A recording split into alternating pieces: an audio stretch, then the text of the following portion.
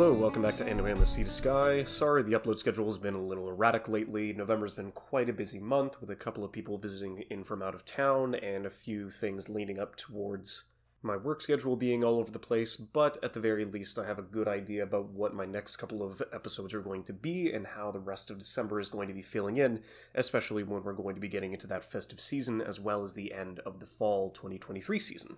With a couple of things, now that I think about it, in between Castlevania and Scott Pilgrim and Pluto and a couple of the movies that I was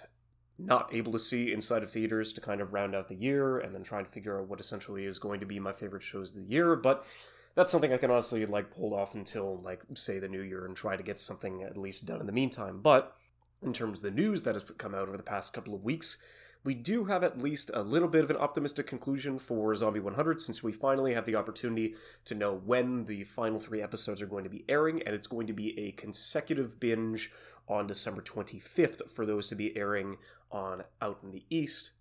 on Out in the West, whereas Japan, based on the time change, is going to be getting that back on December 26th, but that's beside the point, considering that even though they had an incredibly trialistic production, especially leading into it being their first project as Studio Pine, it's definitely been getting a little bit of a reminder, especially with all of the trials and tribulations that everybody inside of MAPPA has been going through with the second half of Jujutsu Kaisen's second season, considering that basically everything that we have heard since the beginning of the Shibuya incident arc is just been nothing but negative press, nothing but negative outlooks, energies, and scenarios that have just been coming out of every single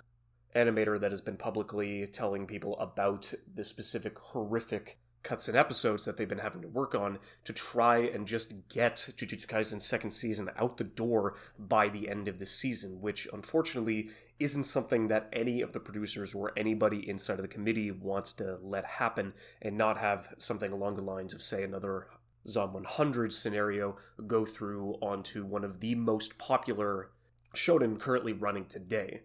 I mean, considering that the Blu-rays for the second half have already been selling well, the pre-orders have been numbering in, I think, over 5,600, which is more than enough to cover the baseline of what they've been able to go through and accomplish, but considering how shitty the production cycle has been over MAPPA's past couple of shows, for all the productions that they've been able to go through, and to see that Jujutsu Kaisen was going to be the one to feel the brunt of the hurt and the crunch is definitely unfortunate for that, considering that I was extremely excited with how well received and how much I enjoyed the first season. But basically, the basis of what happened and why the schedule got so fucked in the first place was because, for better or worse, it was Chainsaw Man, considering that normally you get a production committee and a table to give you the funds in order to produce a project that you are going to be making outside of a studio, but considering a kind of loophole that Otsuka, who's the CEO of MAPPA, was able to do, is that, hey, if MAPPA near 100% covers all of the cost, then we don't have to waste time and resources to go through and find a production committee to go through and help us fund our own project, when we can just do that ourselves. The good news is that if it's successful, all of that goes to the studio. The bad news is that because of how fucking hungry Otsuka is to make all these projects as quickly as possible, he ended up just putting Chainsaw Man in the middle of other production cycles and shows, just without hesitation and without going through. Considering that basically, the Jujutsu Kaisen Zero film was made in just over 4 months, which is insane, in the middle of everything else that was going around. And then, of course, that means that's going to be a handful of months between Jujutsu Kaisen Zero and Chainsaw Man to take away from the production and the resources and the time and the animators that you're going to be needing for whichever show, unfortunately, that was going to get the shorter end of the stick. And I guess in this case, the one that ended up getting the majority of the resources taken away, especially because of the movie and Chainsaw Man, was, in this case, Jujutsu Kaisen. So I legitimately don't know if they're going to be getting it done by the end of the month. I honestly wouldn't care if they took a delay in the same deal as Zom 100 did, but the problem is that the committee, as well as a lot of the producers at MAPPA, are not going to let that happen, and they are going to try and get this out the door by the end of the season, which is incredibly fucking concerning, and I just don't necessarily know how it's going to go through from here, considering that if nothing is learned and if nothing is taken from this where it's just kind of like, oh, this is just another bump in the road, where it's like, hey, if Otsuka is this passionate about getting Chainsaw Man a full adaptation, then odds are he's just going to do this entire thing again with the second season, and once again, a handful of productions are going to be footing the bill as to how much work and how much stress is going to be put underneath these animators and people working at MAPPA. So not necessarily the best outlook, especially for one of the biggest shonen coming out over the past couple of years. But besides that, in terms of a handful of manga adaptations, as well as a few things that ended up getting on the New York Public Library's bestseller list for 2023, we ended up getting Akane Banashi, which is more of a Rakugo manga that's been coming out over the past couple of years, Love's in Sight, The Moon on a Rainy Night, and The Summer Hikaru Died, which is basically a mix between a couple of high school rom-coms, as well as a little bit more of a melancholy and dramatic roles, especially with The Summer Hikaru Died. So a couple of those were able to go through and get on the list, and then in terms of another manga that's honestly closer to the ending than we would have expected, Call of the Night is going to get concluded at its 200th chapter. And this has basically surprisingly been hard set, considering that we're already in the 190s. This is just, it is kind of crazy. It's not going to be over by the end of this year, but the fact that in January of next year, we're going to have this conclusion. If there's no delays, it's going to be a January 10th finale. So considering that this is only going to be a 4-year run, as the manga ended up starting in August 2019, as well as a very well-received anime adaptation that ended up coming out back in 2022, with how the manga was going, honestly, it's been a really fun read, as well as a great experience to kind of see. But the fact that less than a year after I end up getting into this, we're already going to be reaching conclusion is kind of a sad and short amount of time that I was able to go through and experience this manga. But to be fair, I would much rather it end on a conclusion that it is satisfied with than drag it out any much longer than it needs to be. And then currently, one of the manga that I'm reading right now, which is honestly Shonen Jump's currently best running romance, which is Blue Box, and it is going to be getting an anime adaptation that'll be coming out either towards the end of next year or the beginning of 2025. And to be fair, with what I've been reading so far, it's going to be interesting to see how far they go, because if they only do 12 episodes, it'll be kind of a unsatisfying conclusion as to where exactly everybody is in the sense of the story. But considering that it is a Shonen Jump property, I would imagine that they'll be able to go through and have, I would guess, a double core 24-25 episode run, so it would actually be able to go through and cover the majority of the arcs that happens at the beginning of the story towards getting into a point inside of Blue Box that's a lot more interesting and a lot more conclusive in a way where all the relationships inside the story starts picking up the pace a bit. So I'm definitely glad to see that we have been getting a relatively early call to adaptation with this, considering that I believe we're only about 120 chapters in, so just a little over 2 years after this was able to make its debut and name itself as to one of the better currently running romance manga out there. It's honestly better to me, considering that it's also a romance sports, which, whenever that's the case, it's always been something that really hits a lot better whenever it combines, because I do love competition in terms of relationships as well as it is towards sport in general. So considering that I'll be able to get something equivalent to Baby Steps, but one that's going to be getting a modern adaptation, definitely excited to see where this goes towards maybe the end of next year. Now, I don't really know what to think about this one, considering that a lot of the reveals that we ended up getting over the past couple of weeks came out at Anime NYC, and one of the biggest ones that they ended up going through and releasing was that Wit Studio is going to be doing a second season of The Great Pretender. Now, I believe when I was going on about probably my favorite shows of the previous year, now honestly, if I remember what I was thinking about this show since it ended up coming out back in 2020, my thoughts on the show were the vast majority of it was an incredibly fun and witty crime thriller that they were able to go through and have with the same kind of veneer and polish and quality as like an Ocean's 11 style crime cape, but the conclusion, the two-part conclusion, just kind of didn't know what it wanted to do. It was the largest heist that they had in scale, but the fact that they spent the majority of the time going through the emotions of specific characters inside of the show really felt disingenuous to me, because it was better that we were able to get the backstory of the dashing blonde, but the fact that our main character got bamboozled and shafted 2 times over the course of the same show, and they still played it off as serious and a joke and something that isn't supposed to be taken too much at the same time, completely and utterly throws all of my preconceived notions about those relationships, like, out the fucking window. Because now, it seems that we are going to be getting a sequel, but it's going to be about Dorothy. And Dorothy should have died, honestly. If that was the entire setup and a way to, like, tell the blonde dude, it's like, hey, your actions have consequences. You cannot go into this line of work without thinking about paying the ultimate price, considering I know it gives you more thrills than anything else in your life, but if you decide to prioritize one thing over another and you fuck up and you lose that, you deserve to lose that forever. That is how the line of work goes, and that's where the job ultimately gets you. But the fact that they gave about half an arc to him supposedly losing her, and the fact that she was still alive, and the fact that the ring that he tossed into the ocean also made it to her on this random fucking island in the middle of nowhere, probably near the Philippines, just completely takes away everything else that was going through. I'm pretty sure I said this before, if the main character's mum was still alive through some way, and they could have just hand-waved being like, oh yeah, well, I mean,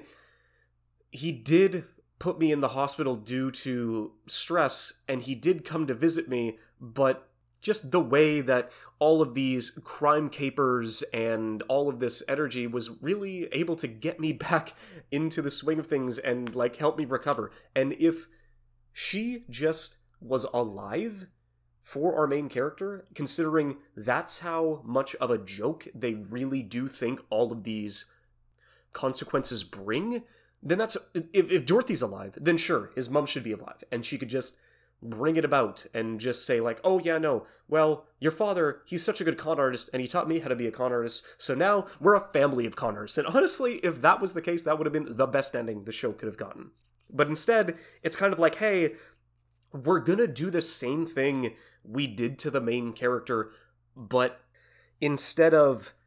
him being on his own,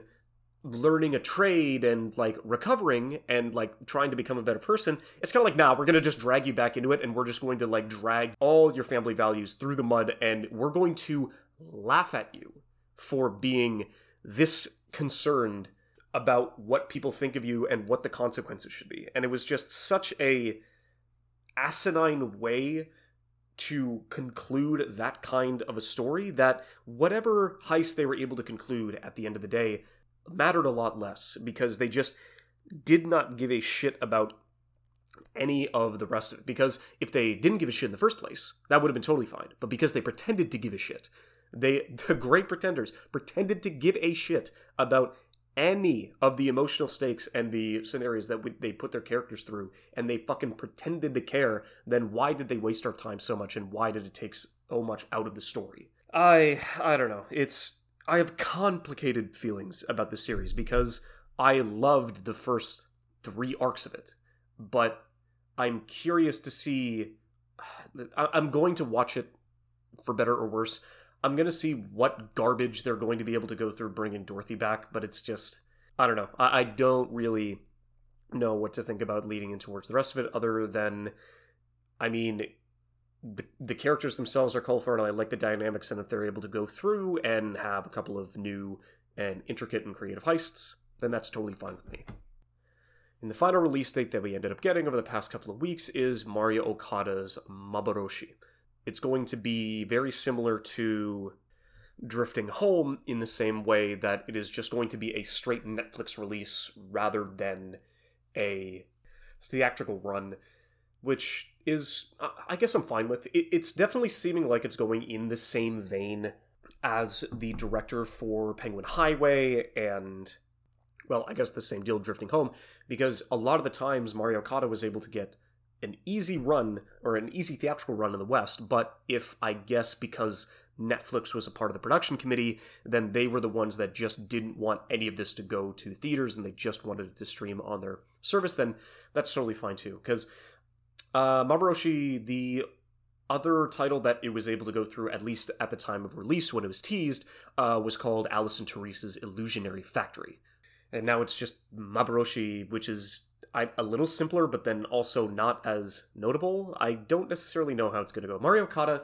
for a lot of the stuff that she's done, between Makia Promise Flower Blooms, between Anohana, just a lot of the stuff is very melodramatic, and there are moments in each of her works that definitely hit a lot harder for me and still makes me remember those series in particular. But then when it's dragged out towards an entire film, it's a lot more difficult to have that just be the sole driving force of the film. So it's kind of a mixed bag. I'm curious to see how that's going to go, considering that it's going to be releasing on January 15th on Netflix, but we'll just have to wait and see. Oh, that was a lot of news. But I guess getting back to the topic at hand for this week, it was just, I was curious as to why a lot of these were popping up on my feed, considering that I was going through a couple of new AMVs over the past few visits, but I didn't know what the whole deal was behind a lot of AMV hells being recently posted up to YouTube, considering that I believe that there was only 7, plus 0 half, plus minis, and a lot of these other things. But I guess considering that they were able to go through and re-upload it on YouTube so they can at least get it out there, I was kind of glad to see that lead itself in and have the opportunity to go back and revisit it. And so most of that inspiration came from the fact that a lot of my inspiration and a lot of the things that ended up helping me get into anime in the first place were, surprisingly enough, AMVs.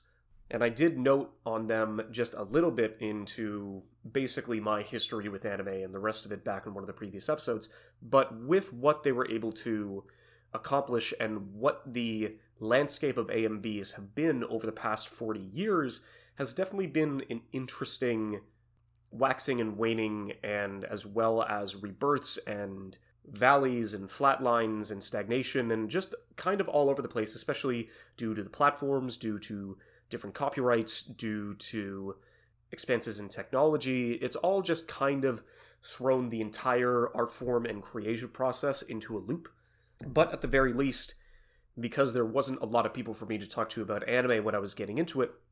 the most accessible outlook for me to go through and watch on YouTube back in early 2011 was, in this case, AMVs. So at the very least, I would like to go through and try to at least give a proper thanks to these multimedia projects and to kind of give a couple of recommendations and kind of show the history on how this was such a big part of the anime fandom leading into what it was becoming at the turn of the millennium and to what it currently is today. And so AMVs in particular are just very simple. They are anime music videos, and they've been around technically for 40 years since the first anime music video came back out in 1982 with Jim Kaboshides.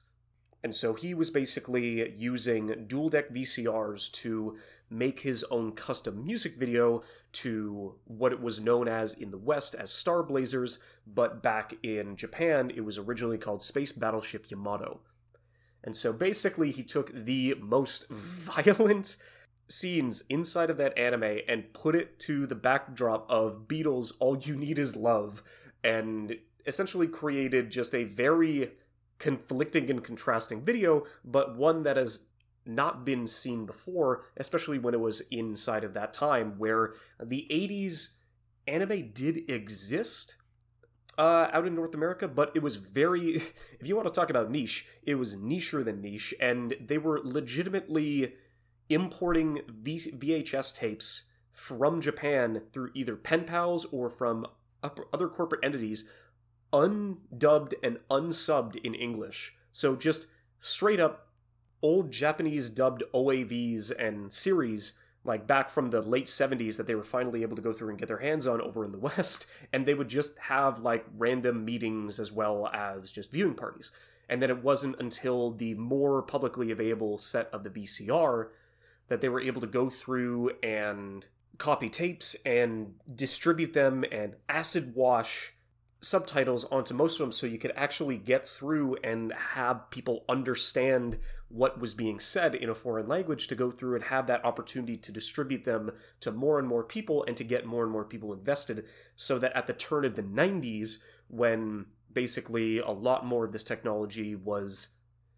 more affordable and more accessible, more people had the opportunity to go through and watch anime and start becoming some of the first fans to lead into sci-fi conventions, local theaters, and what would eventually become just anime-only conventions, and being the first of their time in the West. Because, like, back when you were trying to make AMVs at this point, you would legitimately need not only one expensive VCR, but two expensive VCRs, double-decked, to go through and try to splice in between these shows onto another empty VHS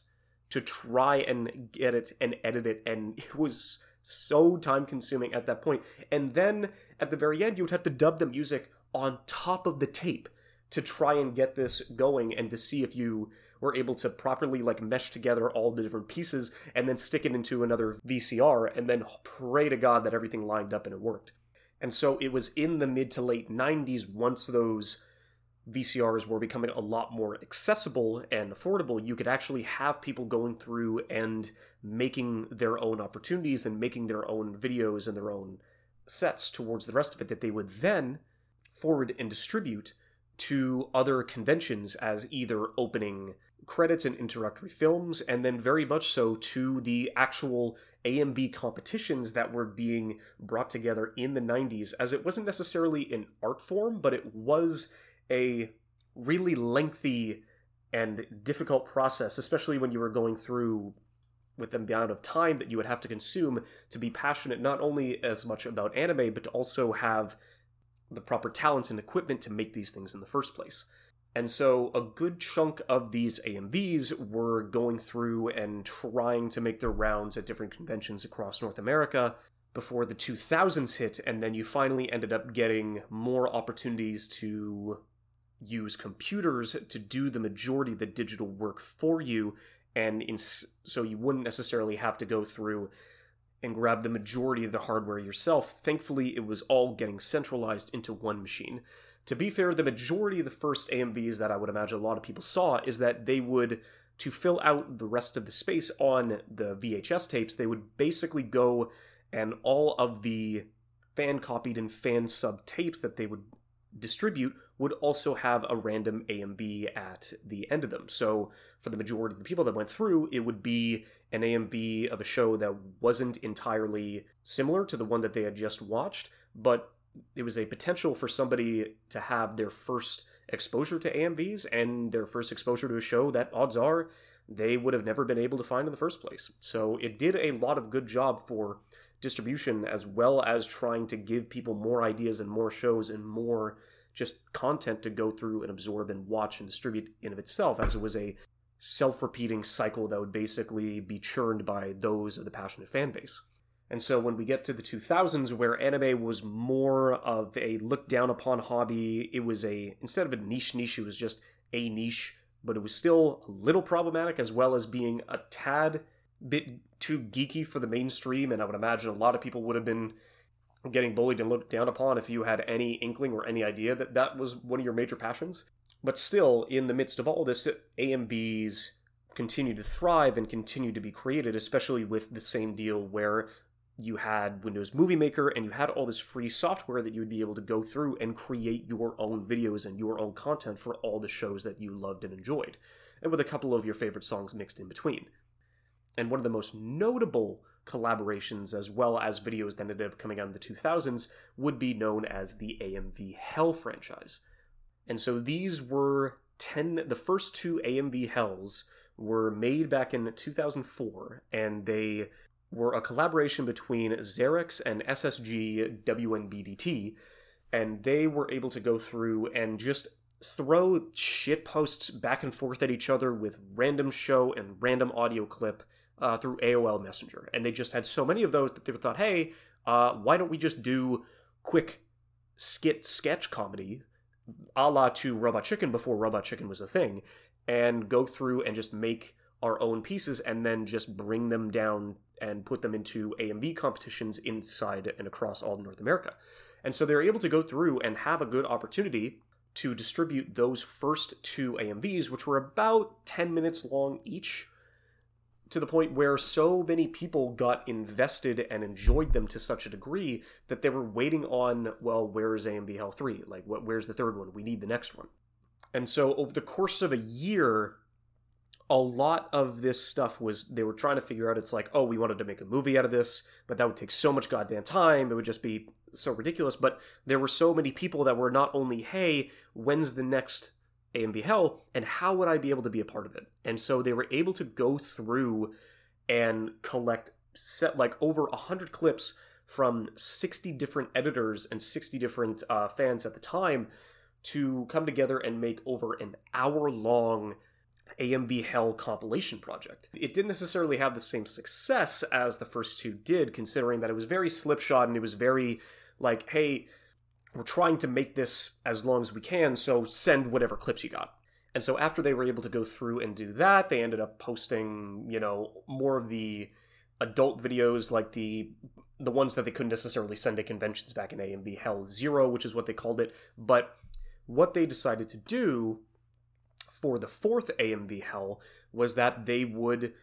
be open to all kinds of submissions and recommendations, but they would be able to have so many different pieces to work with that they could actually curate and collect and pin the ones that actually worked and actually were made better. And so even after they had 1,000 entries, it was a lot easier to go through and curate and have it like a more direct and a more streamlined vision as to what they wanted it to be, because they had so much more content to use. And so at that point, back in September 2007, they were able to put out AMV Hell 4, which to me, I think was the first AMV I technically watched, because it wasn't me that I was going around searching YouTube at the time. It was definitely a buddy of mine who showed me these random clips and was like, oh, look at all these North American cartoons, and it's kind of funny, but it's really quick, and a lot of jokes that I don't get for audio clips and movies and references that are completely going over my head. And it was just something that didn't necessarily turn me away from it, but it was kind of something that I wasn't at the time able to appreciate because I was only 12 and I had no idea what any of this was about at all. But the fact that they were able to go through and not necessarily with the original two, but have this pushed all the way to 2014 and have this be like a 10-year-long endeavor for the conversion and distribution of different AMVs for that point, it was definitely something that could not be understated as to how important it was to that specific community whenever that kind of project was able to go through and release when they had the proper time and effort and people to make it happen. So even though it wasn't something that was really big to me or at that much of an inspiration, it was definitely something that I wanted to recommend and honestly go through. And probably if I had to recommend anyone, just go to AMV Hell 4 or the motion AMV Hell 3, the motion picture 2, AMV 4 Hell 4, the last one. It's, I don't know, it's probably the better one to kind of jump into, even though it's over an hour long, but still it's a real blast and kind of a good snapshot at mid-2000s meme humor and to what everybody was incredibly interested back then, especially when it came to the anime fandom. And so I don't necessarily know where a golden age of AMVs would be. It would probably be at the earliest, it would be 2004, and then at the latest, it would probably be 2012 or 2013, before the adpocalypse or before the copyright strikes ended up happening, considering that you had AMV Hell, you had a widely distributable domain website, which in this case was animemusicvideos.org, where you could not only upload your own AMVs, but also download a few others on your computer so you could watch them anytime you wanted to. And so it was this perpetual cycle of continuously making content for all these new shows that were coming out whenever they could, because since it was the 2000s,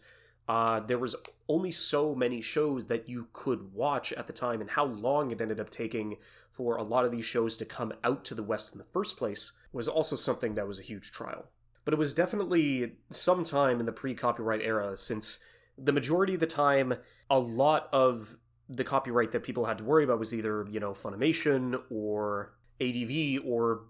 all these distribution companies in the West, because they also had some of the rights towards it, but they thought of it as just free publicity. As long as it wasn't the only thing that people wanted to watch, they just assumed that it was like a really good opportunity to get more eyes on shows that they had licenses to, and they would be able to go through and use it as free publicity. The music record labels did not see it that way, considering that the majority of the time it was just full uncut songs of just this one piece, and it's like, oh, great, so I can go over to animemusicvideos.org and then listen to this entire song without having to pay for it, like in the middle of the torrenting era towards the rest of it, either like with LimeWire or Kazaa or BitTorrent. But it was just that time where the major record labels didn't necessarily crack down on them too hard, and so you had the free tools, you had increasing quality in hardware, you had all these shows that were finally getting licensed and distributed through VHS and DVD, and everything, and all of this time to use the thing that you were passionate about to create these things on your own. And for me, of course, AMV Hell was technically the first one I saw, but the first handful of AMVs that I ended up personally watching were a lot of card fights from Cardcaptor Sakura. And so whenever she was fighting a card, there was like about 50... It was kind of crazy. There was about 15 different videos, all to the backdrop of Hikaru Utada's Simple and Clean remix, which, to this case and to a lot of people, this was the opening to the Kingdom Hearts games, or at least the first Kingdom Hearts 1 and Kingdom Hearts 1.5. I have not played enough of the Kingdom Hearts games to figure out the naming convention or the timeline, but the majority of the first AMVs was basically that combo. It was a Cardcaptor Sakura fight, and then Simple and Clean as the backdrop to the music. And so a good core memory of when I was starting to get into those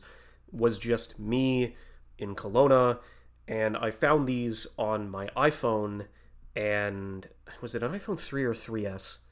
I think it was a 3S. And so I would find those and then watch them before I went to sleep because it was a really good song. And then I hadn't seen any clips of Cardcaptor Sakura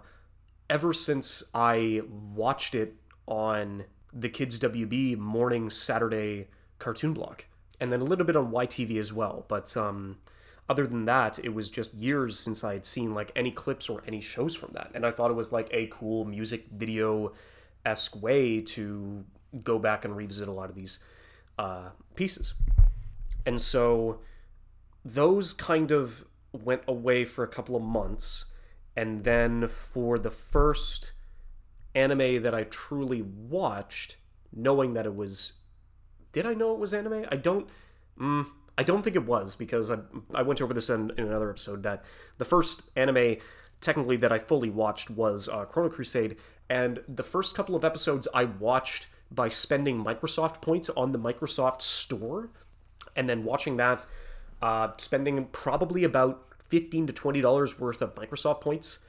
only to find out that the entire show was free on YouTube on the Funimation website. It's like, oh shit, that's unfortunate. So I went back, watched all of Chrono Crusade on YouTube for free, and towards the end of watching the last few videos, there were Chrono Crusade AMVs done to the backdrop of what a lot of people heard at the time, Evanescence. Specifically Wake Me Up Inside, which was very common and very towards the rest. I mean, like Nine Inch Nails, Evanescence, Linkin Park, Like, a lot of those bands were very synonymous to what a lot of people watching anime listened to at the time, and so it was a very common just overlap whenever the majority of AMVs came out. A lot of the times it was like those three bands. But then afterwards, those first AMVs that I watched of Chrono Crusade then, of course, recommended me to more AMVs and different shows and different songs and like different genres altogether towards the rest of it. To me, because whenever I look back, I do still have a playlist of a lot of AMVs and some of my favorites that are still on YouTube, and a lot of them track back to about 2011, to where and when they were made. And a lot of it's like 13 years ago, 12 years ago, 11 years ago. Daybreak is one of those AMVs that are probably going to be closest to my heart, considering that it was the first one that I really did love and appreciate, even though I had not seen a single show set to the backdrop of, I believe it was Shattered by Age of Information. And it was like, good God, how many different shows? About like 15 different shows towards the rest of it over the course of 2.5 minutes. And it did a phenomenal job, and I was, an emotional teen, and it was like, oh, this is so beautiful that, oh my goodness, this is like one of the best. And considering that now I have seen all of these shows towards the rest of it, it's definitely like a great thing to look back upon and go through and see how far and how long this relationship has come as being an anime fan. And so it's definitely nice to go back and check every once in a while. But it was definitely the first one that went through, and it was beginning a trend where if I didn't have anybody to talk to about anime, especially in high school, which you really wanted to be selective about what you watched and listened to, then I could go through and try to figure out other ways to get recommendations, which a lot of this did come from just AMVs. If I liked the show or the clips from a specific AMV, then I would go and watch the show. Which this led me to Bungaku Shoujo, this led me to The Familiar to Zero, this led me to Mashiro Symphony. Not the greatest, mind you, but they did get me into the medium faster than anything else did. And over the course of these 12 years, it's definitely been a way for me to consistently keep me updated, kind of see where the trends are, what shows are getting the most AMVs nowadays. Even though over the course of the 2010s, AMVs definitely started to lose steam, considering that it was basically just the apocalypse and all the copyright takedowns and all of the major record labels making it incredibly difficult for you to post anything without it being, licensed and not either demonetized or taken down. So there were a couple of years in the 2010s where it did start to lose a bit of steam, considering how much more difficult it was. Even though it was easier to make AMVs, it was more difficult to keep them up on the larger sites, like YouTube, as it was really gaining steam and it was the premier video sharing platform of the internet. But you still, thankfully, had a couple of other things on animemusicvideos.org to keep that community alive. Which kind of leads us to the modern, or not necessarily modern, but kind of what AMVs have been to me around pre and post-COVID. And it was back in the summer of 2019, Anime Revolution, where it was the first time I sat down and watched an entire 2-hour AMV competition set list. And so they put out all of these AMVs over the course of 2 days to kind of just see what it was, and there was still audience interaction, considering that there was an opportunity to go through and mark down which ones you liked, what was your favorite, what was best comedy, what was best action, what was the people's choice. There were just a lot of ways for you to feel involved, to get around and to watch a lot of this stuff. And that did bring me over to finding like probably my favorite rom-com AMV of the past couple of years, which is definitely Lower Your Expectations by, I can't remember if it was Milk Cat Milk. It's been so difficult to find, especially going through either YouTube, and they didn't end up uploading it on animemusicvideos.org. It's just incredibly difficult to try and get this one out, but they ended up winning the People's Choice back in 2019 because it was just not flashy, not like it was well edited in terms of timing, but it was mostly just the perfect characters, using the perfect shows, using the perfect song, and having them collaborate in the most effective way. And it just was like, oh shit, I haven't found a new AMV that I've loved in a while, and this is probably it. And so I was planning on doing the same thing next year, and then 2020 happened, and then couldn't necessarily do the same thing in 2021. And I was finally able to go through and now bring that into every con that I go to, which has just been going through and trying to figure out which is the best ones whenever it comes to AMVs and different competitions, and trying to go through the rest of it. It's just that the last two that I've gone to, unfortunately, both have not had audience interaction, which just seems crazy. I understand that it would still take a lot of time because a lot of the submissions come in last minute, and you would have to print off an obscene amount of ballots to try and get it to work and to try to get it to finish. But it's also kind of like, well, a lot of people aren't going to sit for now 3 hours and do just nothing in the meantime, waiting for a specific video to come up. So it's just, I'm really hoping over the next couple of years that they do bring back just the minimum amount of effort there to have some audience interaction and experience, so they can go through and have the opportunity to give their personal outlook on what was potentially the best of the bunch. Because thankfully, it does seem like AMVs are still well and away making a comeback over the course of COVID, considering that I would imagine a lot of fans were kind of like, oh shit, I can just do Sony Vegas, oh shit, I can do Adobe Premiere, I've got all this time on my hands. I wouldn't be surprised at how much of a bump there was in AMV production over the course of 2020 and 2021, and there are still more AMVs now being made because of the easier access to that better software than have ever been made before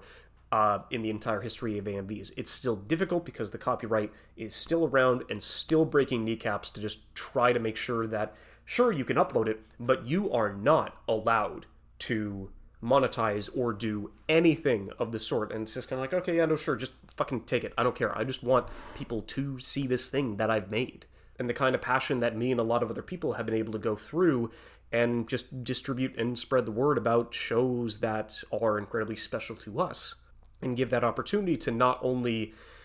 polish off your editing chops, but just to kind of see if that's the kind of production that you would be interested in making in the future. And I'm definitely glad to see that even through all the trials that we went through inside of the 2010s and giving us that opportunity in the early 2020s to go through and make those a reality, that more and more people are still finding the opportunity to get into editing and AMVs, and through a lot of those opportunities to see if they can actually put their chops to the test and make something